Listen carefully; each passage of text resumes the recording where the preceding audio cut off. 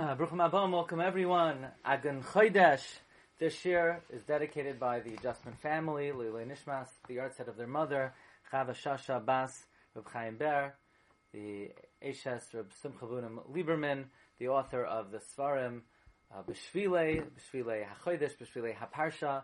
She was the Isha Chashuva who survived the Holocaust and opened her home to many Gdolei Yisrael, was very involved in Kiruv Rechoikim.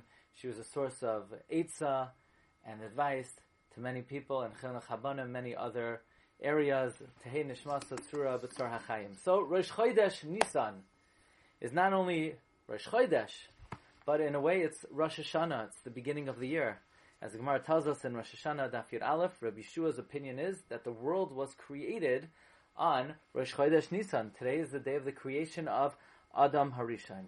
And Rav Yaakov Emden in his Siddur collects many of the various significances of this day. Rav Yaakov Emden brings from Rashi and Parshas Nayach that according to Rabbi Yeshua, the world dried up from the Mabul on Rosh Chodesh Nisan. If you look in Divrei Hayamim, Parak Beis, Pasuk Chavtes, in the times of Chizkiah HaMelech, they began to sanctify the Beis HaMikdash. If you look in Ezra, Parak Yud, Ezra began to investigate and probe about those people who had intermarried on Rosh Chodesh Nisan. Tainis Chavav. This was the day of the offering of Eitzim for the Mizbeach of the family of Arach ben Yehuda.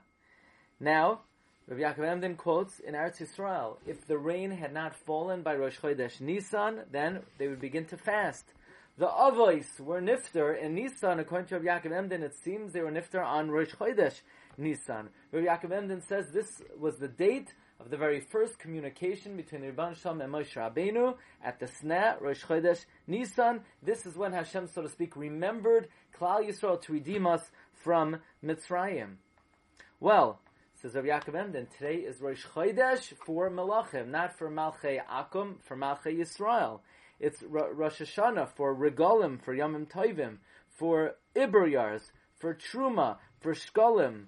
Says Rabbi Yaakov Emden, any carbon brought after Rosh Chodesh Nisan, it's a mitzvah to bring it from the Chadash. Says Rabbi Yaakov Emden, according to Rav Shimon Gamliel, we begin to be shoyel v'doresh b'hilchos Pesach on Rosh Chodesh Nisan. Ayin Masechta Shabbos, Peizayin Amud Beis. The Gemara says this day took 10 crowns. The Gemara mentions 10 inyanim about the significance of Rosh Chodesh Nisan. And of course, this is the day that the Mishkan was erected in the second year when we came out of Mitzrayim. It is the first day of the Hakravas Hanasiyim.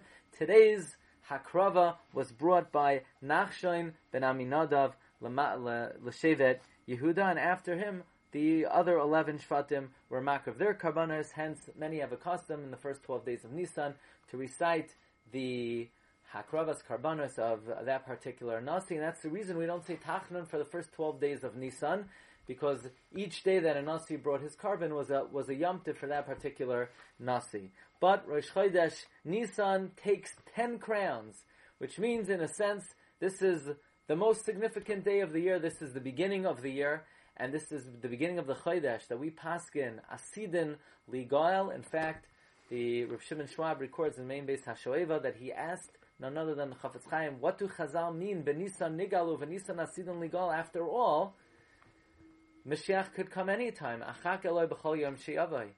And Rav Schwab heard from the Chafetz Chaim that yes, Mashiach could come anytime, but this Zman is more Mesugal. It's like 50-50. It's a very high percent chance for the coming of Mashiach. May we be Zoicha to see the Geula in this auspicious month. Sheyavai b'mhira v'yameinu. Amen. A guten Chodesh to everyone.